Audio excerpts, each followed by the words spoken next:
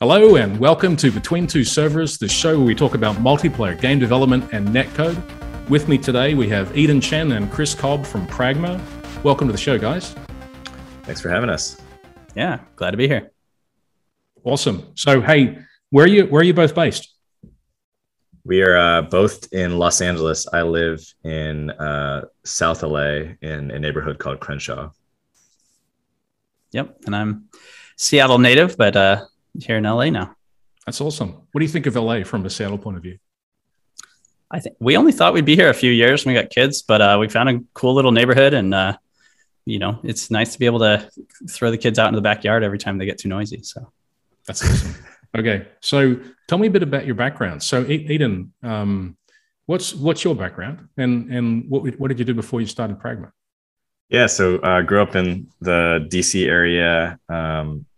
I played Warcraft a lot when I was young. Well, and before that, I was playing StarCraft, and started on a team called EP09 when I was in high school. That was one of the top US. Oh my Warcraft God, games. What is it with professional players turning into game developers these days?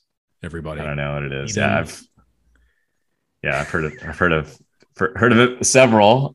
So actually went to college and I stopped playing games altogether because I was, in that pro scene, extremely competitive. And was not fun anymore for you because you were competing so hard. I think I didn't want to play unless I was going to be great. And I knew I didn't have the time to be great without failing out of college. Wow. that was the main basis. And I wasn't a great student in high school. So I was just maybe I should try to figure out how to do this school thing so that I could eventually get a job. And back then there was no real esports industry. It was you might go to a tournament in Vegas or something and the prize pool would be $1,000 or, It's still pretty cool though. So this was in StarCraft or Warcraft? I was in Warcraft 3. Frozen 3. Throne, the expansion was the one I was the best at. That's awesome. And then I started doing programmatic trading when I was in college. I got into programmatic trading because I picked a business major because I thought it was going to be the easiest major. And that would allow me to play more video games at the time. That was the thinking. So my freshman class schedule was my classes didn't start until 1 p.m. So I was playing games until 4 a.m., going to sleep, waking up at noon, going to get food. And then I go to class at 1 p.m. Wow. But I happened to somehow do well my freshman year because it was all the boring, easy classes. And then after I did well for the 1 year, I was maybe I should apply myself. And because I was already a business major, I was well, since I programmed in high school, I was what if I could do some programmatic trading type stuff? So that's how I got into that. Ended up getting fairly lucky and coming up with some algorithms that did well in college, and then took that into starting a hedge fund after college. What? And I ran that for a couple of years. I had just your normal post-college experience, really.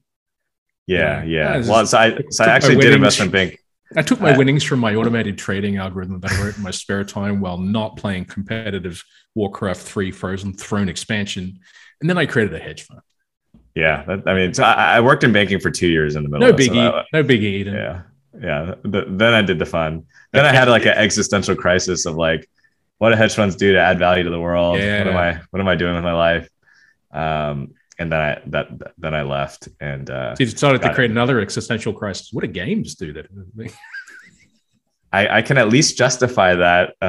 Whether it's accurate or not is another question. But so I had my mother actually told me when I always knew I wanted to be a programmer and I always knew I wanted to make games.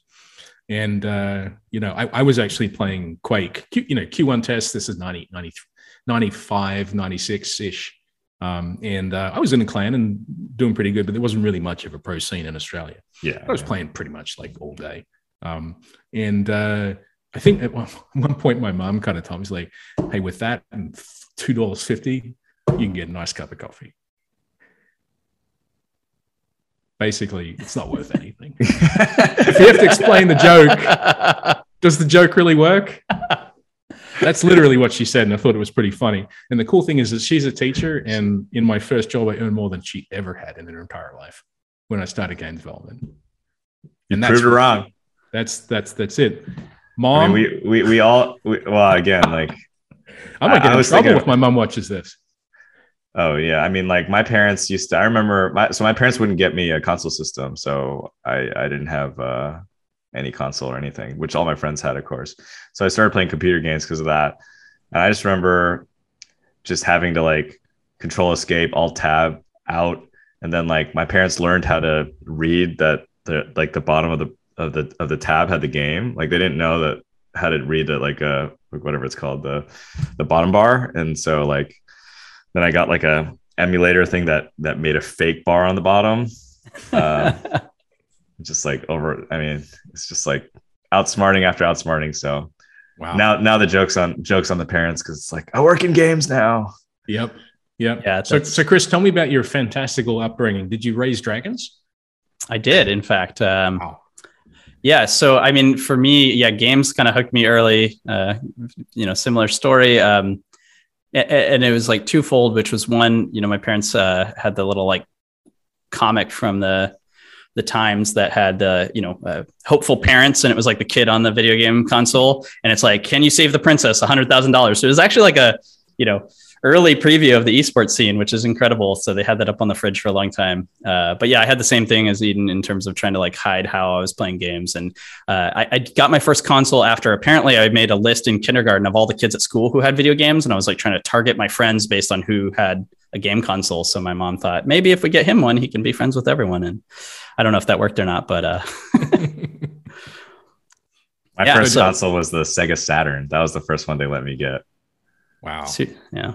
It wasn't a good one, but anyways, that's not a great console to start your one. No, when I was starting, everyone else had the C64 or the Amiga, and I was like, my dad had the original IBM AT, and with the 24-pin dot matrix printer, and it was like the bomb in 1988, and then it sort of slowly up. But I always had a PC, so there was really, I mean, there were some pretty cool games on the PC scene, but the Amiga was way ahead. Ludicrously ahead. So I was so bored that I had to code. Yeah. So that's how I got into it. So Chris, did you go to college or did you jump right into the industry, or what was your background? So I mean, I basically declared computer science undergrad fall quarter freshman year. They kind of let me into the discipline before taking the prereqs, and I don't even know. I was just dead set on it. And for me, I guess programming and gaming just like fit together. But then coming out of school, I started at Microsoft doing like large scale backend for like ad platforms. And you went to the dark side. What's going on?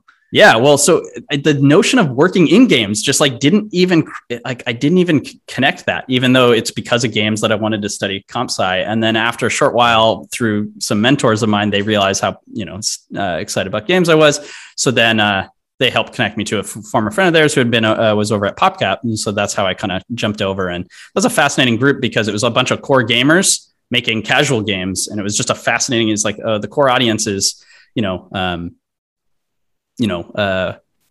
and just like it wasn't the core gamer genre, but all the game developers there were just intense. So the polish and the quality, you just had a lot of early lessons in how much the attention to detail matters. And you play Bejeweled, and then you play the 10,000 clones of Bejeweled. And it's actually just night and day. So it was actually a pretty cool first touch experience. It's an awesome game. So how did you folks all end up working together at Pragma? What's the story bridging both of your very, very divergent initial careers? Yeah. Well, how did you meet and found Pragma together? Well, before that question, Chris forgot to mention that he was chasing a woman, which made him like who's his wife now. And well, then that story is socially acceptable. Well, I mean, he was when you went to college at like 16 or something, right? Yeah, I graduated high school when I was 16, but I wasn't academically motivated. It's like, get this over with. That's the other part of it. Yeah, the way that Chris and I we actually met through like a friend in church. Actually, that was the original way that we met. As like, there's not a lot of tech people in the church scene. And I think he was just like, oh, you guys are both in tech. Didn't know that we were like in vastly different areas of tech. Like, you guys should know each other. And at the time, Chris was at Riot, and I had started my first tech company, a company called Fisherman Labs, and we had just become friends through that. That was like how we first met. That's awesome. So, Eden, did you work at Riot, or is it Chris and other folks that have the Riot background? No, I'm like one of the outsiders. Cool. Yeah. Cool. So basically we had a producer go over to Riot. I started playing League of Legends, became a big fan, and it was like really just right after their 1.0 launch. And so, pretty quickly they were having server scale issues. That was kind of where I specialized. And so every 3 months on the dot, I get this call. I'm like, hey, come to LA. And I was just like, no way, I'm not going to, move to California. And it's just like that way for about the third time, 9 months in, it was just like, hey, what if we work remote?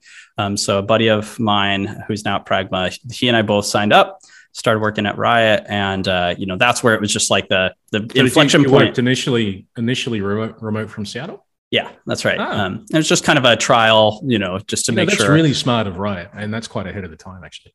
Yeah, it worked out really nicely because then we got to meet, the team and experience the culture before we made the move. And we'd start a family, so it was a little bit, a big jump. But yeah, then coming out of this, like Ian and I had started meeting. I started, going deep on business and finance and the business of games and the industry, and started talking about, startups. And that's when I started asking him a bunch of questions. So I basically resigned from Riot in 2018 after doing a team called Player Behavior, who focused on toxicity and hate speech and all the kind of behavior systems. And then I led the anti-cheat team for a short time, prepping for the Valorant launch. But yeah, I basically was like, hey, Eden, like I'm going to quit my job and be a startup founder. And he's like, oh, okay. And so, he tried his best to give me advice, and I pretended to be a business person, but I've learned that, that's not really my role. But he introduced me to investors and helped kind of guide me along that journey. Did some educational games. And then, that wasn't really going where I wanted to go. And it turns out, raising money is hard. So we started consulting and doing some back-end services. And then we ended up getting acquired by Phoenix Labs, who would make Dauntless. And out of that, then Eden was like, hey, like maybe we should start talking about doing something new together. And I realized that the entrepreneurial thing was definitely what I wanted to do. So, we talked about basically like Eden's like, hey, let's make a game. And we started talking about how do we do back end and multiplayer and online. And I was just like, yeah, we're going to have to build that all from scratch. And, I have a few friends, we've been doing this for a while, but he's just like, wait, why don't we just use off the shelf tools? Something went off in the head there, Eden. Tell me about that. Well, Chris actually had prepared a deck that was primarily geared towards the behavioral aspect of what he learned from Riot, which is like, why don't we do like a sort of like a tool that was geared towards like player sort of, I don't want to say toxicity, but just like sort of giving people a reputation and score and things like that to help decrease toxicity in games and all that, and just kind of taking the learnings from Riot. And I looked at that deck, and there were like all these other services too surrounding that, like a lot of foundational systems like accounts and matchmaking and all these kinds of things. And I definitely was like, I don't want to do this. Yeah, and I knew nothing about. Or more importantly, if I want to make a game, I don't want to do this because I'll never get to make a game, right? Right. So tell me about all the foundational systems. What are the sort of main things that you're going to need? And tell me why it's not super possible for a team to quickly execute them on themselves. Maybe I'm just going to go for a guess that it's all the different platforms you have to support. Yeah, I mean, I can just briefly talk about the purview of what we're covering, and then Chris can tell you why it's hard, because I keep telling him it's easy. Like just put it together, Chris, real quick. Get it done, Chris. Come on, 2 months, right? I'll be done tomorrow. Just put it together really quick. Yeah, I mean, so the areas we cover are there's kind of like three kind of large areas that all have many services related to them. The first is like account and social. That's like your account keychain and how it connects with all the providers and all your social features. And then the second big area is social features are like, I'm playing game X. Like the virality stuff, or is that more like friends and invites and stuff like that? Yeah, more like friends, invites, chat, like that kind of stuff. Cool. The second kind of large area is game loop. So the game loop, I mean, we call it a lot of different things, but that's like your lobby, your invites, your game modes, your matchmaking, your connection with the game allocator, and then your sort of end to match process in terms of just batching everything that happened in the game and then sort of updating the platform. And then third kind of big area is sort of just like generally speaking content, which is just like areas like inventory. DLCs and updates. Oh no, so we're not even there yet. Yeah. So for on the platform side, that's like inventory, progression, achievements.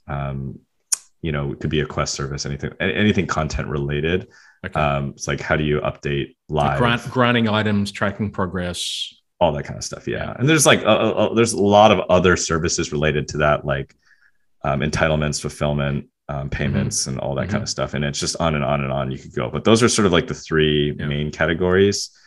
And I mean, obviously, it's just a lot of stuff that I just mentioned, which is partly why it's hard. But I guess Chris can probably break down the technical challenge of doing all those things well. Yeah, go, Chris. Why can't I just write this in 3 weeks? Yeah. So I think it's a couple different factors at play. One is like launch day, right? And I'd just say it's so prevalent that you have launch day crashes now that's expected. And backend is definitely one of those thankless tasks that, you only ever hear about it when something goes wrong. And so I think for a lot of studios, it's, how scalable can you be on day one? And it's an extremely expensive prospect to come up with this bulletproof, scales to millions platform. And you don't really know how many players are going to stick, and it's hard to predict. So one of the challenges, can you hit launch day successfully, and can you build everything in time? Obviously, just the quantity, the footprint has gotten a lot more difficult. And the trade-off too. I mean, think about all of the time. Let's say, I'm not saying that it is, but let's say that I could do this in 2 man-years of work with like extremely expensive man-years. There's the time delay of implementing that. And then a lot of things that will be behind that. So that'll block development. I need it now. And then the next thing, of course, is they could be working on other ththings that will make the game more fun. Absolutely. Yeah. And it becomes a bottleneck because if you can't unlock those features fast enough, again, the game team gets stuck kind of waiting on it. The opportunity cost is high. And then there's always like man years or, development years versus, the calendar time. Right. And some of the stuff. Where do you hire the people with this experience from? They're right now you got well paid. Yeah. Right. And they're all competing with Google and Amazon, for salaries obviously is really tough. And then I think you just alluded to it earlier, but the cross-platform, cross-play, cross-progression world. I mean, even without cross-play, like which is essential for a game to succeed today, no question. But even without that, you've got the specific implementation on Xbox Live, the specific PSN implementation. That's right. The what do you do on PC? Do you just build from scratch? You got nothing. Are you in Steam? Does Steam have a way of doing it? Are you on Epic Game Store now as well? Exactly. Maybe EA is your publisher and you got to use Origin. Yep. Good luck. Right? It's brutal out there. Yeah. Absolutely brutal. Yeah, it's absolutely. This is thankless work as well. Like this is the sort of thing that like you got to get it done and it's got to be working great. But like, this is not the sort of thing where usually you'll have like a really game-focused gameplay engineer. They're not going to be excited to work on it. No.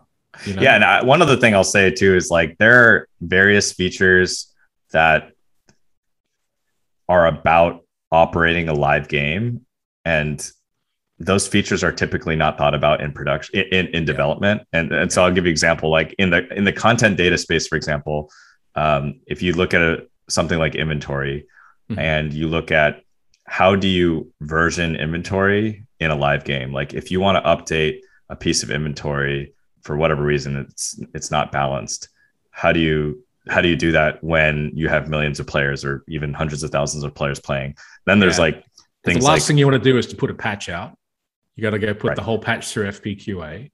Right. And then the client and the server both have to update, and then everyone tries it, and then it's broken. And then you got to put another patch out. It's like, it's all about data-driven development. Yeah, exactly. Yeah. And then it's like, what do you have like enabling and disabling items toggles? And what if you want to launch features that go out in the code and they're off initially, and then you turn it on and you A/B test, and now you're looking at analytics and telemetry, and you're seeing like, is this working? This shit is endless. It goes on. Yeah, it's endless. Yeah. You talk about seasonal items, stackables versus instance items, geo region targeted items, migration of like inventory across, a lot. So let's talk about crossplay now, because my God, you're going to have like, do you folks help me understand? Do you guys, if I was doing this, what I would do is, and again, I know that this is not possible, but I would just thumb my nose up at everybody and go, F you all. I'm going to write it in Golang. I'll run it in Google Cloud. Everything will be fine. I got this. 5 years later, maybe it'll work. And it will work great, but it's way too late for the game, right? And also, Sony is going to be like, no, that's not passing TRC. No, you got to do it this way, right? Yeah.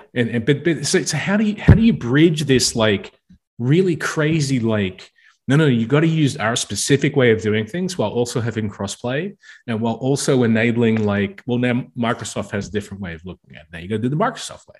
Yeah. How do you do that? So there are so many layers to this. So we'll like see how well we can kind of break these down. But the first is you've got the technical integration components, which is like you have to abstract the account ID away from any particular platform, because what happens to a lot of studios is like, okay, they're building up against PlayStation today, and then they decide they're going to go to Steam too. But if you have like the PlayStation ID keyed to every single piece of content and inventory and throughout that whole system, now you're going to do this replumbing exercise, and I've seen that take years for studios to migrate off of. So you've got to now have an Uber ID that then correlates to the platform ID. That's right. So the first layer, just from a technical thing, is isolate the game platforms from your own backend system. And if you have that from the outset, you're obviously better off. Then you get into your point about all the platforms have their own rules. And some of those are just like policy, right? And it's like, well, you're not allowed to download, your PlayStation friends list and store that in your own platform. That's, against policy. So then it's like, okay, well, how do you do cross-platform friends? That'd be too useful for players. Exactly. Right. Yeah. So that's an area where it's like can I tell you a joke before we go further? I think I was at a Sony. I'm going to get myself blacklisted at Sony. I'm ex-Sony, but I was at a Sony DevCon 1 year while I was at Respawn, and I was like, well, "What about crossplay?" And they're like, "Yeah, we support it. It's like Vita and PS3." It's amazing. Yeah. And I'm like, all the consoles. That's not really what I mean. Yeah. They were totally serious, by the way. They weren't actually joking. Yeah, no, and it's so there's the policy management, which is then you need enough configuration to be able to turn things on and off based on the rules today. And again, the ground shifting out from under you. And then the other kind of aspect that gets into it is the live data migrations thing that Eden spoke to. So a lot of studios coming out of like a single player, the difference being when you launch a DLC, you might be updating things, but either, players start with a new save or the DLC content is kind of isolated. But in a live game, the difference is like you can have 15 versions of the game client data stored on the platform. Yeah. And then one player shows up from 12 months ago, and sure, they patched the latest client, but all their data is old. And that data doesn't live. You can't patch it on the game client because it's stored up in a platform on a database somewhere. So you have to build a pretty complex tool chain. And this, again, is in development, you just do data wipes all the time. So you're just like, oh, nuke the DB because we changed all the attributes today. Yeah, but you got to be able to upgrade everything all the way through because you can't have a player lose progress ever. That's right. So I was talking to a platform engineer on, Fortnite, and he expressed that their backward migration from their season 1 launch is on the order of like thousands and thousands of lines of migration code, like tens of thousands of lines of code. Yeah, and every time they introduce a new patch, they have to roll it all the way back and then test it through. They got to replay it and boom, boom, boom. Yeah. Wow. So building tools, for studios in that front is really crucial. And again, that stuff gets ignored when you're just trying to get the lights on, get your core services up, and then one day you go live, and if you don't have that tool chain ready, now you're in a really tight spot. And let's face it, if you don't have that tool chain ready when you launch your game, it's very unlikely you're going to make it. It's really unlikely. You've got to have the ability to data drive changes. You've also got to have a data analytics platform. You got to see. You got to have eyes on. You got to see and have eyes on what players are doing. And you're correlating things with churn. You're correlating things with higher engagement. You're not just pushing a patch out and going, issue fixed. You're literally verifying.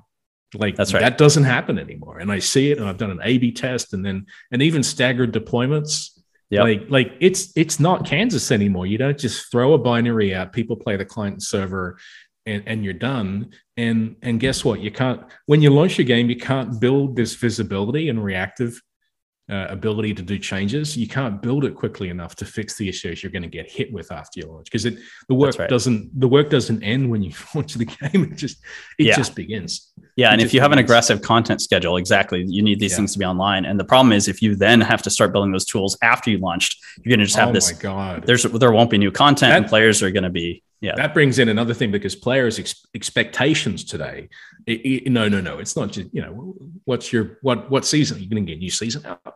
Yeah. Like where's the new content? When's this coming? And you now have to launch with a cross-platform, cross-play,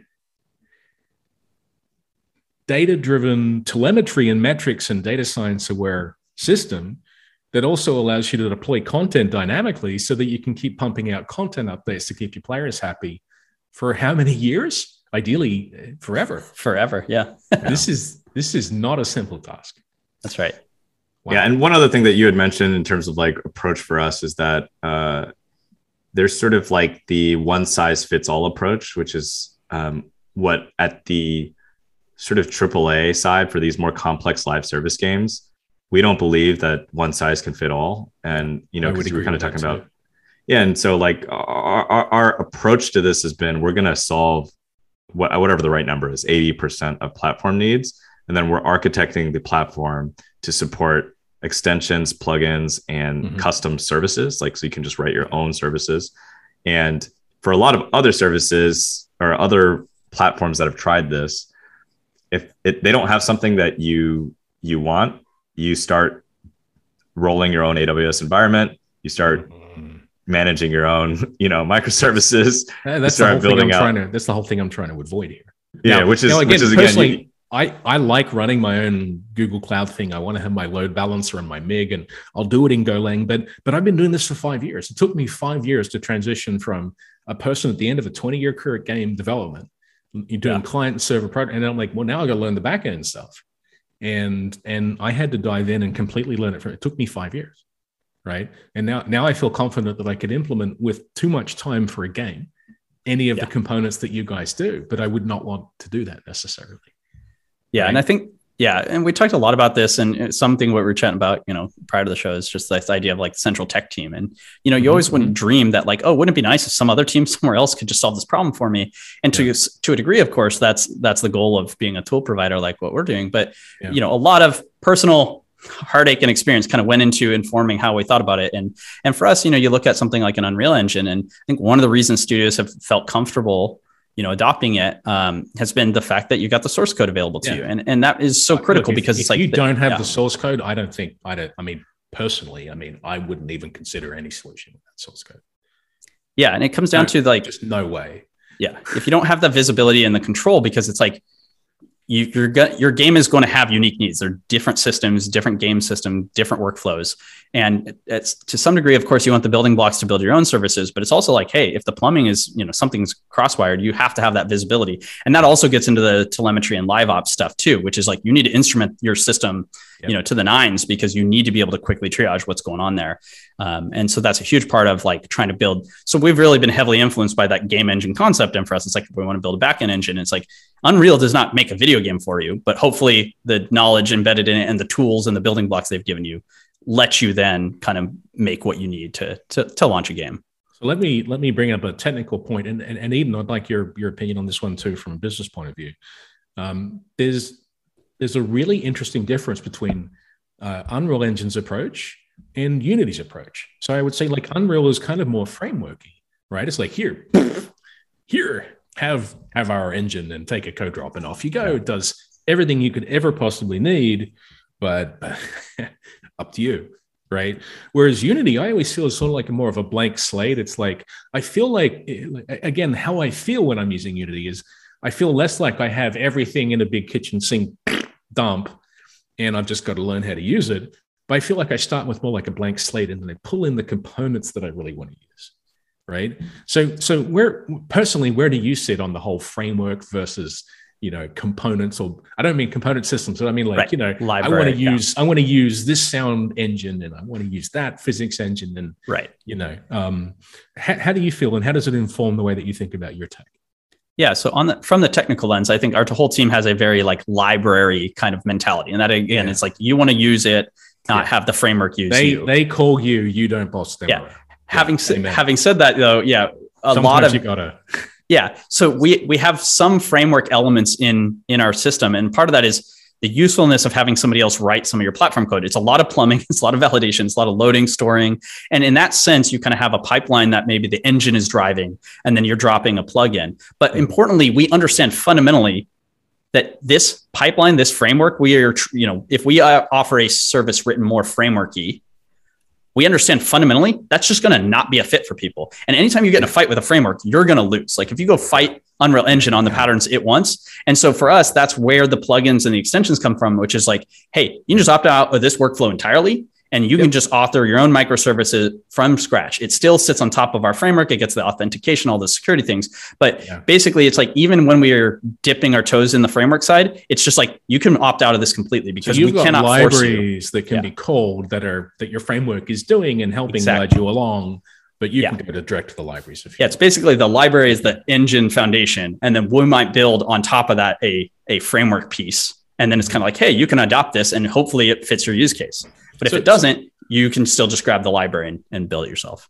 That's really cool. So I really respect the, like, look, I mean, it's my game, right? Like I've got experience making games and I have opinions about how I want to spend the 5 years of my life as an engineer inside code making a game. And sometimes the framework can help save me time, but like sometimes I'm just like, I know what I want to do. Thank you very much. That's really smart. Yeah, even to the SDK layer, this is another one where a lot of integration, SDK. So this is like in the game engine, we talked a lot about, there are some nicer features where we want, where it's like, oh, we want maybe some rich caching layers, or we want to do some of that heavy lifting or air handling. But again, this gets back to that may or may not be suitable. And so one of the foundational premises we take with the SDK is the raw layer is always right there. Yeah. And it's next to, so it's like, hey, we've done this rich stuff. Maybe it does some advanced air handling. Maybe this is great. Or if you need control, you don't trust it, or you can't see it, or if it's not a fit, just use the raw layer. And we're not going to hide that from you. And we're not going to also have try to protect that. You would also be able to look at the source code for the framework, of course, and then see how it's calling the raw layer, and maybe even change that or extend it. That's right. Okay. So Eden, tell us about your customers, and I mean, you don't have to name names, but like they're coming at you. What are their pain points, and what are you hearing as a, as the founder and CEO of the company? Like, what do you see as common across them, and maybe what is different across? What are the differences as well? Maybe. Yeah. No. I mean, there's so many different like personas in the games industry. So I definitely want to caveat with like, I've heard almost every kind of response to like, what you guys are doing is dumb, to, thank you God for, the approach that you're taking. So, I mean, we've heard it all. I think the initial sort of thesis for us was that amongst the larger games, or the games that have more extensive live services, the folks that have shipped these games in the past, experienced developers, knew that you could not get 100% out of box solution. And so that their approach was typically that they would just roll it themselves. Like if you look at most of the largest games, most of them are not built on top of backend engines. That's just like a fact, right? You can just go and look at anyone. And if you go and talk to those people, because they have experience and because they've tried the other solutions and many times and ended up in sort of like a dead end, the reasons why they ended up in those dead ends were typically because that 100% of the solution did not solve their problem, right?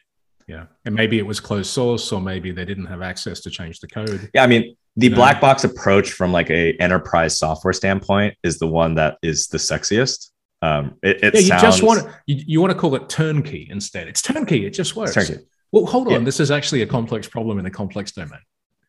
Yeah, that's right. Yeah, exactly. And especially early on, like when Chris and I were talking to like investors, for example, that was a huge concern, right? Because it's kind of like, well, it's not componentized. It's not this library. It is sort of that framework approach, which is basically like, oh, it feels like an all or nothing kind of situation. And what we had to explain to people was like, you can opt out.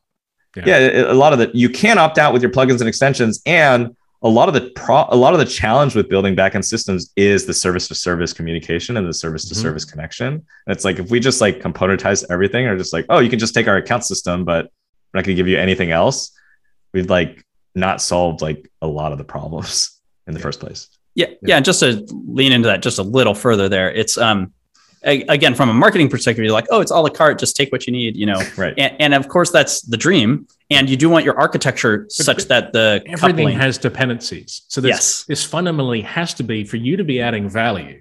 Yeah. The things that add value are going to have dependencies on your account system. That's right. And you can't be like, well, we'll use our account system, but like, I want that. Right. It's like, no, because it's built on the account system, and we can show you how to perhaps integrate. Okay, you have an exotic platform, right? Mm-hmm. You can do a platform plugin, and then you can integrate within that. And I'm guessing that's what you would do, right? Yep. That's right. But these you can't. These are not separable concerns. Yeah, it's like if you look at the service. Yeah, if you look at the service dependencies for the game loop, so you got a lobby, you got a matchmaker, and then you got the match allocation where you're spinning up game servers. It's like, the data is so highly coupled, and you need to do forward and backward transition at scale with a lot of players flowing through that system. And again, it's like, could you on the one hand, absolutely, you can go write your own game loop suite, right? And just build that from scratch.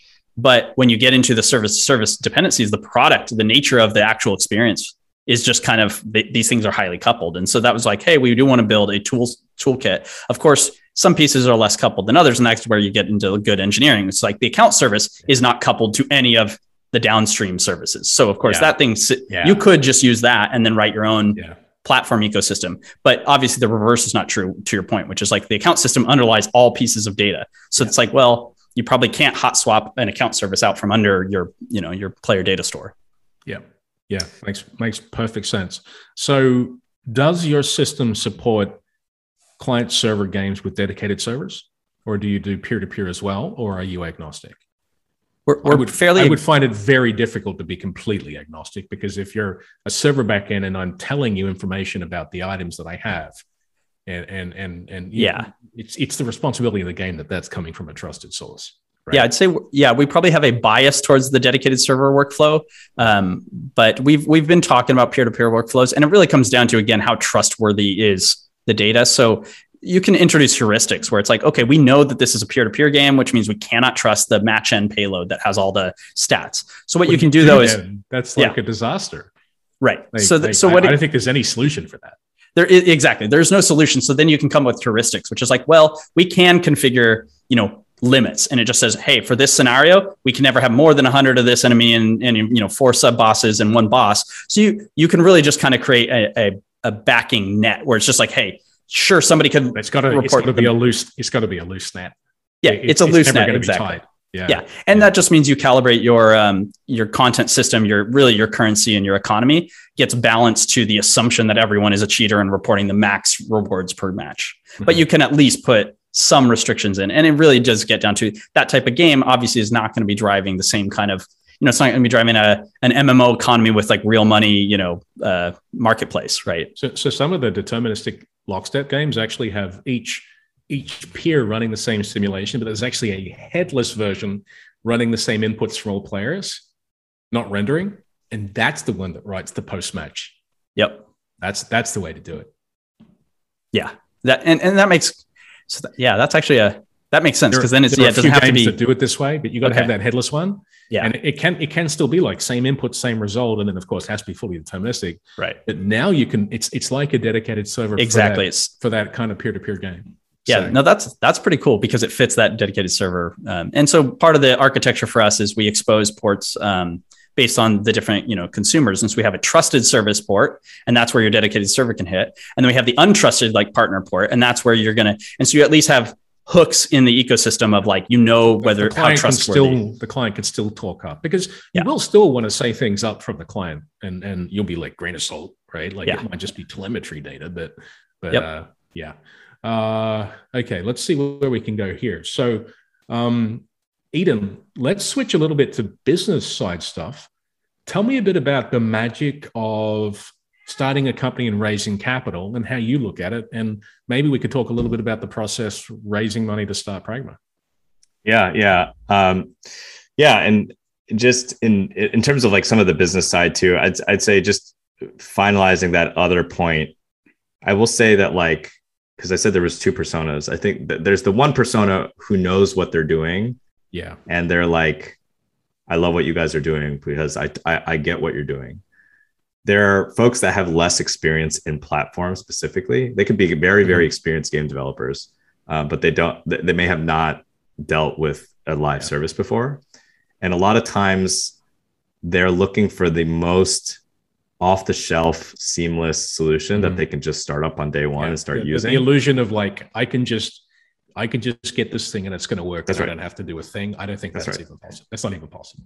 Yeah. So it's not possible. So even part of the it, best thing in the world, if it was fully done, even if it was working for one single game, it won't work that same way for yours necessarily. Yeah. So, I mean, part of the business challenge is working with folks that haven't shipped live service games. And it's and of course that's a lot of people because it's been a massive transition in the games industry, and trying to talk through the complexity of what we're doing here, because there are lots of solutions that feel like they're just very off the shelf. And it's like, oh, that works for my use case. And so I'll just take that. So that's been part of it. I just want to make that connection to your question around like fundraising and starting out originally, because I think there were some of the same concerns when we first went out for our first round of funding. One, it feels very frameworky, which is like an all or nothing kind of thing. Eden, so let's talk about the two personas that when you're talking with customers, you've got the ones that have experience launching a live service game, and then the ones who maybe haven't done it yet. What does it look like? How are they different?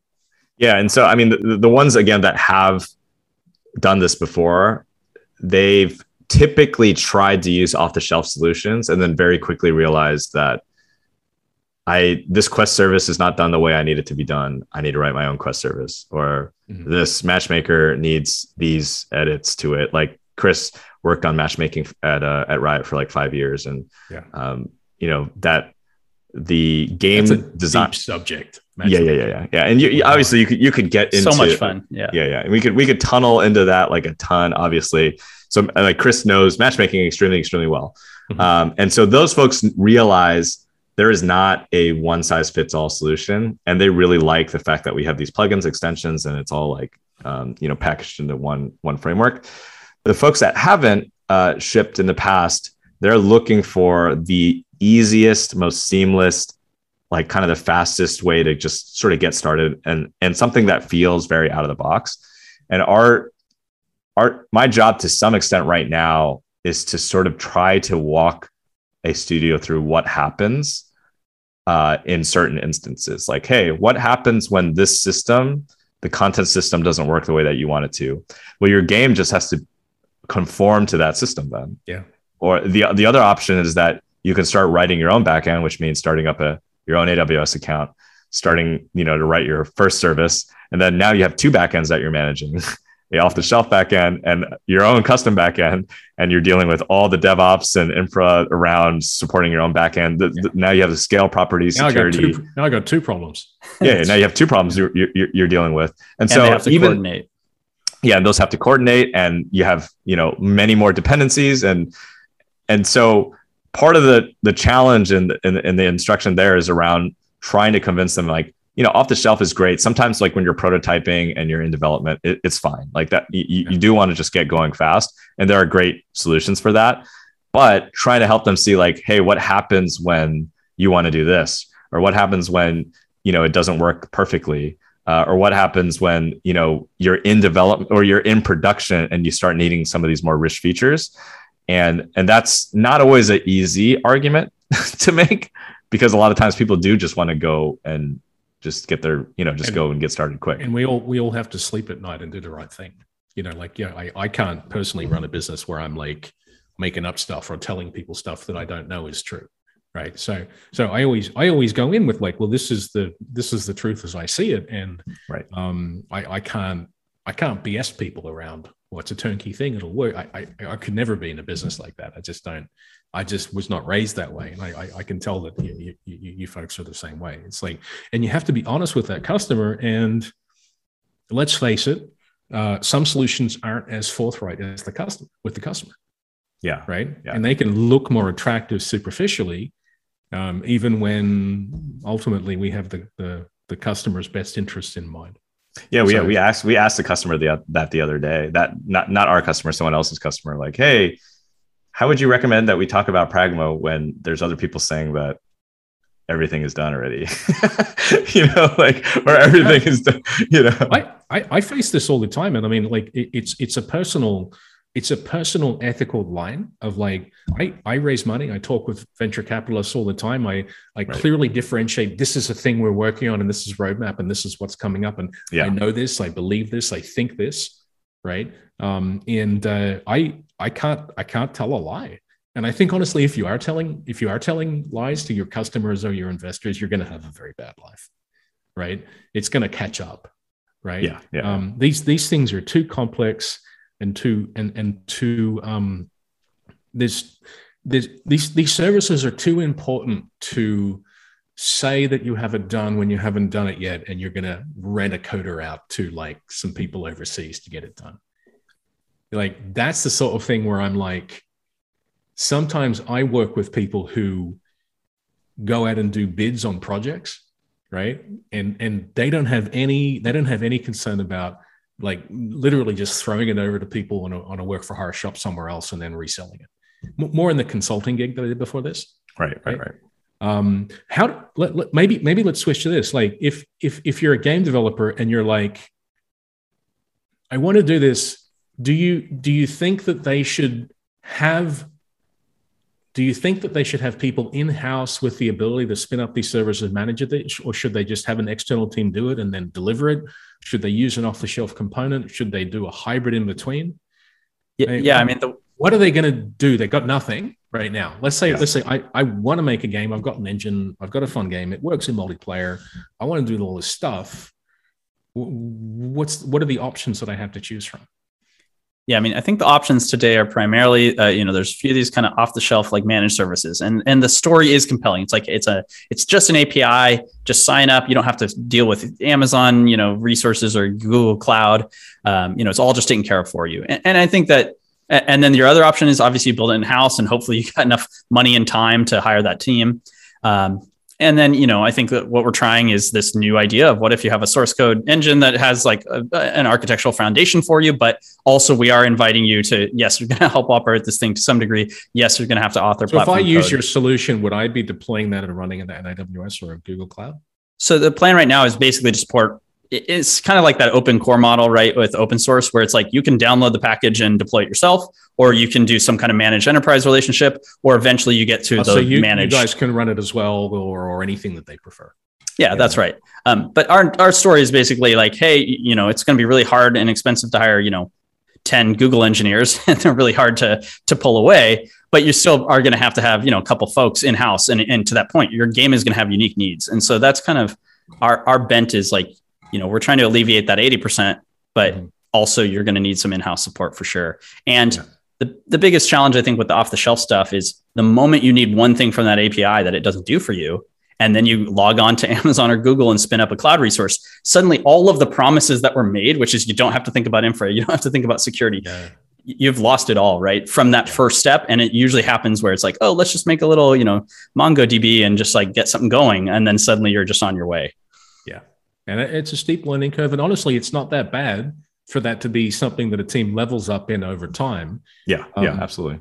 What would the ideal use case, like what would the customer experience say? Like, I am this customer. I've got a super fun game. I'm launching it. It's really fun. It's getting traction. And I got to get serious with live services. I have some time, right? What would be the ideal journey that you'd like to take them on with your product, Eden? Yeah, it could be like over a period of years. Yeah, no, I'd say like typically like, again, we try to be fairly transparent. Up to date, we have not tried to migrate a live game. We've been working with studios that are in development. I mean, we obviously want to go after that eventually, and have just been trying to stay measured. There are like games that are, I'll say like sort of multiplayer, but not live services that are looking to make that transition. We've talked to one studio recently that is making that transition that is now on their second backend as a service and trying to make it work and just running into bumps here and there. I'll say that like if we were to take on a customer like that, again, they had some multiplayer features, they're trying to go live service. I would say that it's probably on the order of at least 6 months in order to, and that's, you got to be honest. That's a pretty, yeah, that's an aggressive timeline. I think it's likely like even longer. Yeah. And this actually kind of takes us back to that library versus framework idea, right? So our goal is to be as useful as possible. And when you go frameworky and you're more opinionated, obviously you can do more on behalf of the customer. But so rigid. Exactly. But you're rigid. Yeah. So that's what I'd say is like our kind of idealized future once once we hit that level of like general availability and maturity is if you're a studio and you're already live and you want to do something quick, okay, you're going to opt into those rigid framework features and you're going to kind of take what's out of box. Yeah. But importantly, you got a platform to grow into, which is you've got that library right next to you. And so as you grow and get more sophisticated, it's like, hey, I don't like the canned battle pass system that's built in. We're going to do our much fancier, more dynamic content system that's deeper into, like, let's say we operationalize what is the Nemesis system, right? Like the coolest, like dynamic game system. It's like, what if you turn that into some kind of dynamic reward system in your live service game too? I was thinking was that the one in the Orcs game? The Lord of the Rings. Yeah, that was cool. I just remember that was about that from a game design point of view. That was like, yeah. And it was so nuts. And so it's like, what if you wanted to turn some really in like innovative game feature and you're like, hey, how do we turn that into something where people can also, buy and sell orc hats as part of, I don't know. Basically, I'm just trying to get at the. let's just put it this: designers are incredibly creative about what they ask for in the game. Right. That's right. And it's not going to stop, right? Yeah. And as an engineer, we just need to get it done. And you're not going to get that. You're not going to get everything that your designers want done necessarily with a turnkey solution. That's right. You're going to have to accept limits initially and then widen out over time. Yeah, right. We're also, I would say we're not against the turnkey solution either. We want to actually. It's a good starting point. Yeah. We want to make a turnkey solution, and then the difference for us will be that we want the turnkey substance. You don't have substance behind it. Yeah, and a deeper level of a deeper path. For the engineering team to level up within your structure without telling them what to do per se. That's right. And we want our turnkey solution to have a way out, in other words, a way to level up to something that they can ultimately start writing their own services for eventually. And that really is where it is good to think of it as guiding a studio to managing and running their own live service teams in their own back end. Yeah. From zero to hero. And here's a code paste where you can start with a turnkey solution, grow in and expand and customize, and now you can start running portions of it. That's a really enlightened way to do it, because that's the truth, right? Yeah. That's really what's going to happen. And you never want a code drop from a team that you're no longer working with that work here it is, it's done, right? Okay, cool. All right, well, the designer had an idea this morning. Yep. It's not in that. So wow. So there's definitely iteration there. So maybe we could transition to the business founding side, Eden, a little bit with the process where you folks all came together and how you decided to do the raise. Yeah. So you are a little bit connected in that space. How did that happen for starters? I'm curious. Yeah. So I guess, I don't know, how did that happen? I'd say so it's interesting. So I played games a lot when I was young, but I had not worked in the games industry for my whole career. Worked in, hedge fund industry, which had had worked with folks that had deep pockets there, but still weren't VCs. I know what it is. You're half VC. You're like Blade. You're the Daywalker. That's right. I'm an imposter. Here we go. Yeah. No. I know. So I when I moved to LA and I started working in tech, I started building effectively a work for hire shop. Yeah. And at that work for hire shop, we were doing a lot of work for venture-backed companies. So part of that was I had met a lot of VCs through effectively being the technical voice of that company. So VC would come to us and they'd want to vet, who built this backend and, are they legit? It's like tech diligence stuff or? Yeah, exactly. So we ended up being a, highly reputable back-end systems integrator at like a lot of these venture-backed companies. And so, had met a lot of people through that, I'd say. And so, when Chris and I met, I was fairly confident that I could raise some money. You'd seen the pain as well from what you'd done before. Yeah. That's important. You didn't just let's just do this. I've never done this before. It's like, no, right. Yeah, I'd seen it done, yeah. Many, many times already, and guided founders through it. Talked to VCs on the diligence side, had lots of relationships and that kind of deal. So Chris had basically been like, "Oh, I never want to, do the fundraise stuff again." And I was like, "Hey, I haven't coded in, I don't know, 6 years or more, 8 years." And Chris was like, "That's what I want to do. I want to, spend time like actually programming and like, managing engineers." And you guys know that you can dual wield though. You can dual wield. I was working on an eNet integration for a customer. I was literally between calls in my last fundraising round that I'm working on right now. I was literally doing eNet integration for a customer in Turkey between VC calls. That's I'm just saying you can dual wield, but it hurts a little bit. Yeah. So congratulations for you guys for maybe being smarter than me. I honestly would have to say.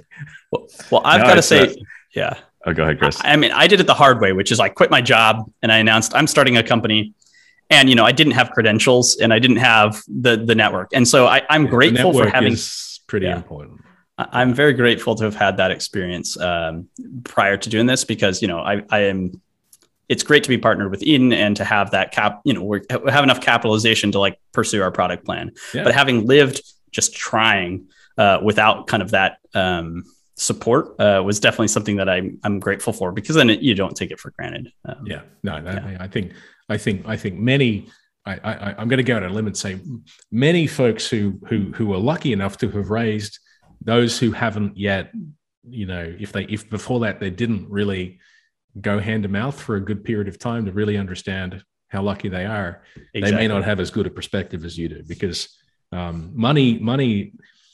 I like to view the money that is raised as it's not like, wow, I've got all this money, I can do anything. It kind of feels a little bit like that, but I kind of look at it in the inverse, which is I've got such an obligation to my investors. It's like I've been entrusted with, like, this has to be used wisely, and we need to create a return on this. This is not for me to spend. This is for us to use to get the return our investors need, and that's a huge responsibility. So it's tough to write code and think about that at the same time. Let's put it that way. No, I mean, like, honestly, like it's obviously like a very flush environment for cash now. Doesn't mean it's easy to raise money. It's still extremely difficult. Yeah, it's never easy, no matter how flush it is. But in the process of raising money, there were several times I thought about, like, maybe I should just invest in Pragma too as well. I mean, I got so convinced, going through the process about what we were doing, that I was just like, this is such a great team and such a great idea. 25K in my first safe round when I did family and friends with everybody. Yeah. And then at the end of it, someone begged me to, and I was like, I've got no more room, and I gave him my slot. Yeah, I gave it to myself. Yeah. I mean, you do have to have that kind of belief, because you're going to take a lot of hits, right? And there's a lot of rejection in the process. There's a lot of people who are going to, they're going to break down that problem space and just say, hey, look, these people came before you. They've already tried this. This hasn't worked. And, so I do think you have to have that conviction, kind of internally, and having a team can be really helpful. I can never pitch something I don't fully believe in as well. Like I would hope everyone else on the planet is the same, but I suspect maybe not. I think there are probably some people pitching who are not completely honest and forthright and kind of polish it up a little bit and, aren't as forthcoming with the truth. But I've always had that point of view of, like, I want to be rejected. If I'm going to get rejected, I want to be rejected truthfully on what I'm pitching, to the best of my ability. And the only time I get frustrated on a rejection is if I didn't communicate it well enough, and it's a fault of my communication that they're rejecting something which doesn't match what we are necessarily. any other rejection I can take, right? So it's like maybe this is a good topic. How do you deal with that rejection? Eden and Chris, I mean, you must have had tens, 20s, sure. Hundreds of rejections.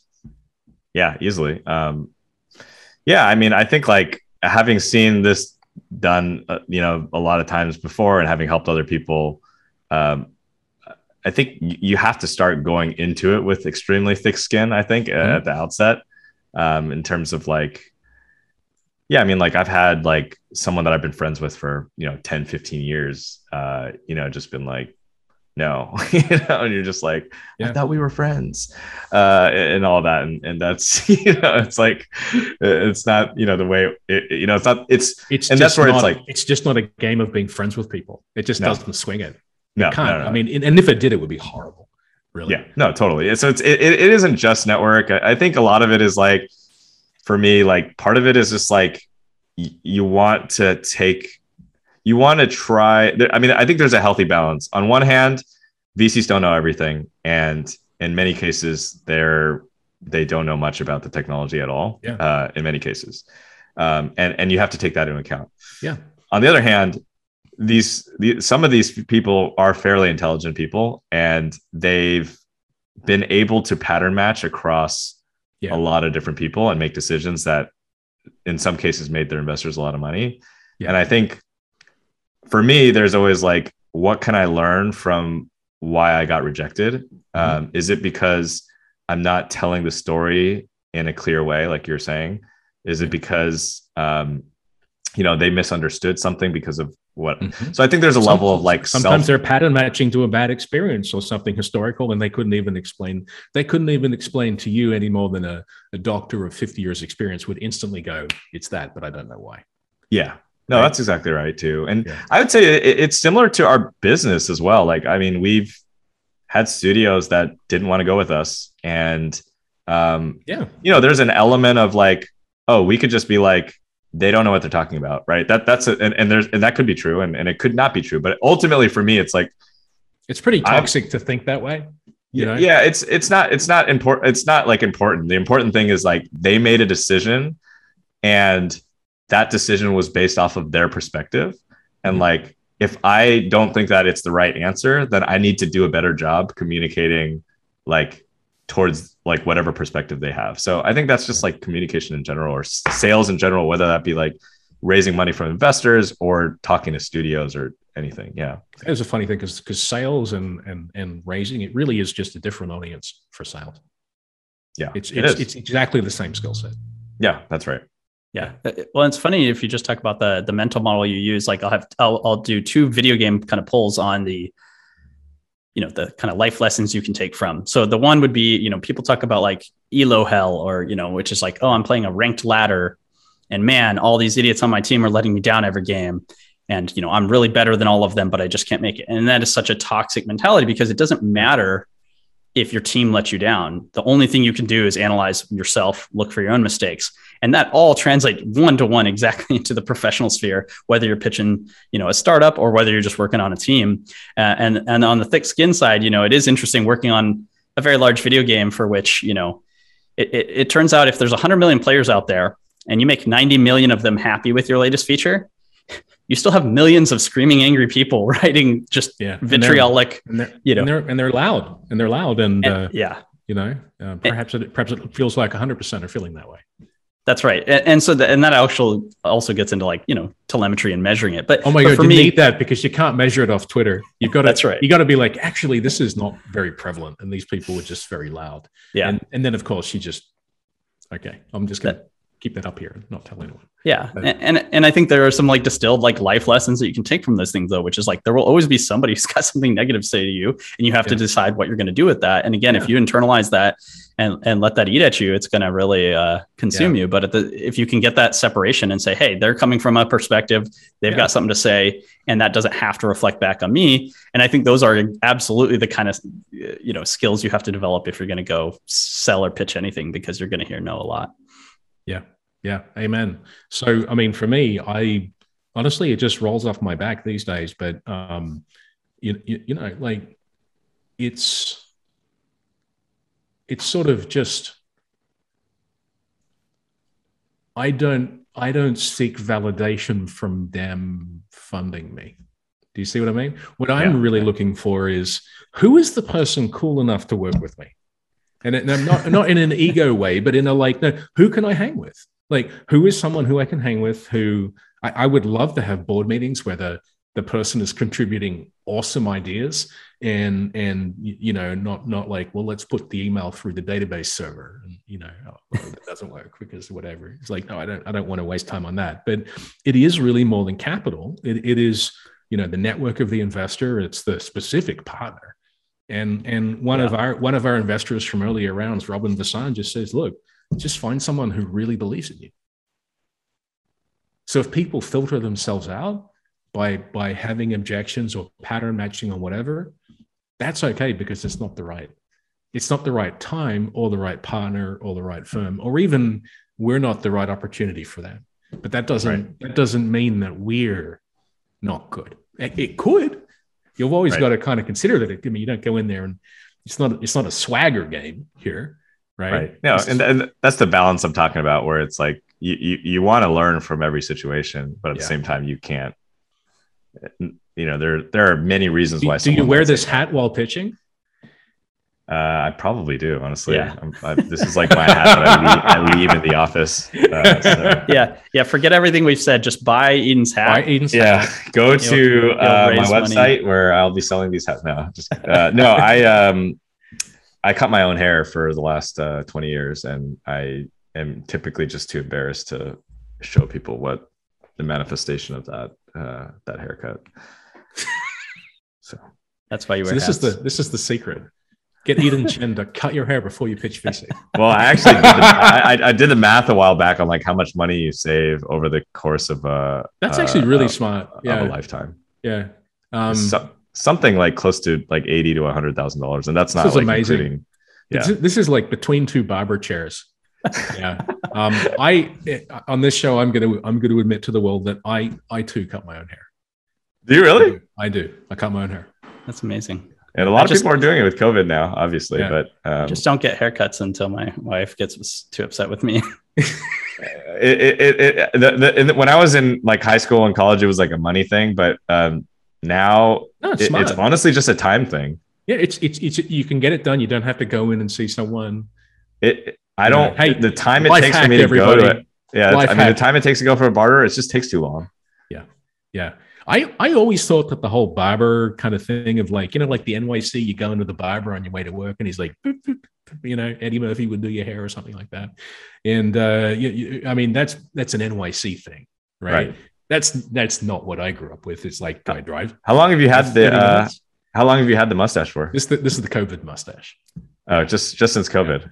I deflect all blame around other elements of my hairstyle with this that attracts all scorn. Are you keeping it? You going to keep it long term?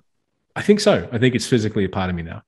Like there's a point where a mustache kind of turns into like an eyebrow, and you're like, I wouldn't shave an eyebrow, right? That's crazy. Which is exactly the same. It's just above your lip.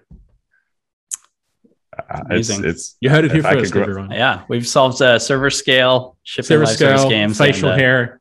Cut your own hair, and you can buy a house apparently in 50 years in Kansas.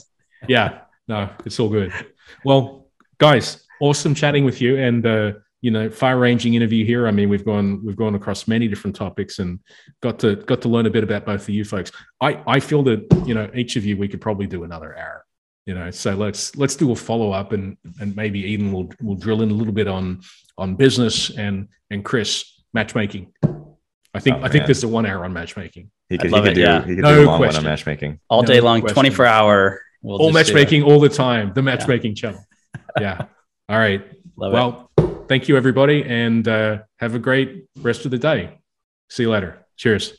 Cheers. Here's the hard truth. The internet doesn't care about your game.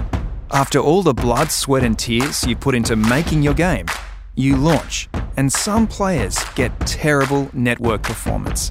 What can you do about it? Build your own internet? This is why we created Network Next. Network Next is a radically new way of linking networks together. It's a new internet.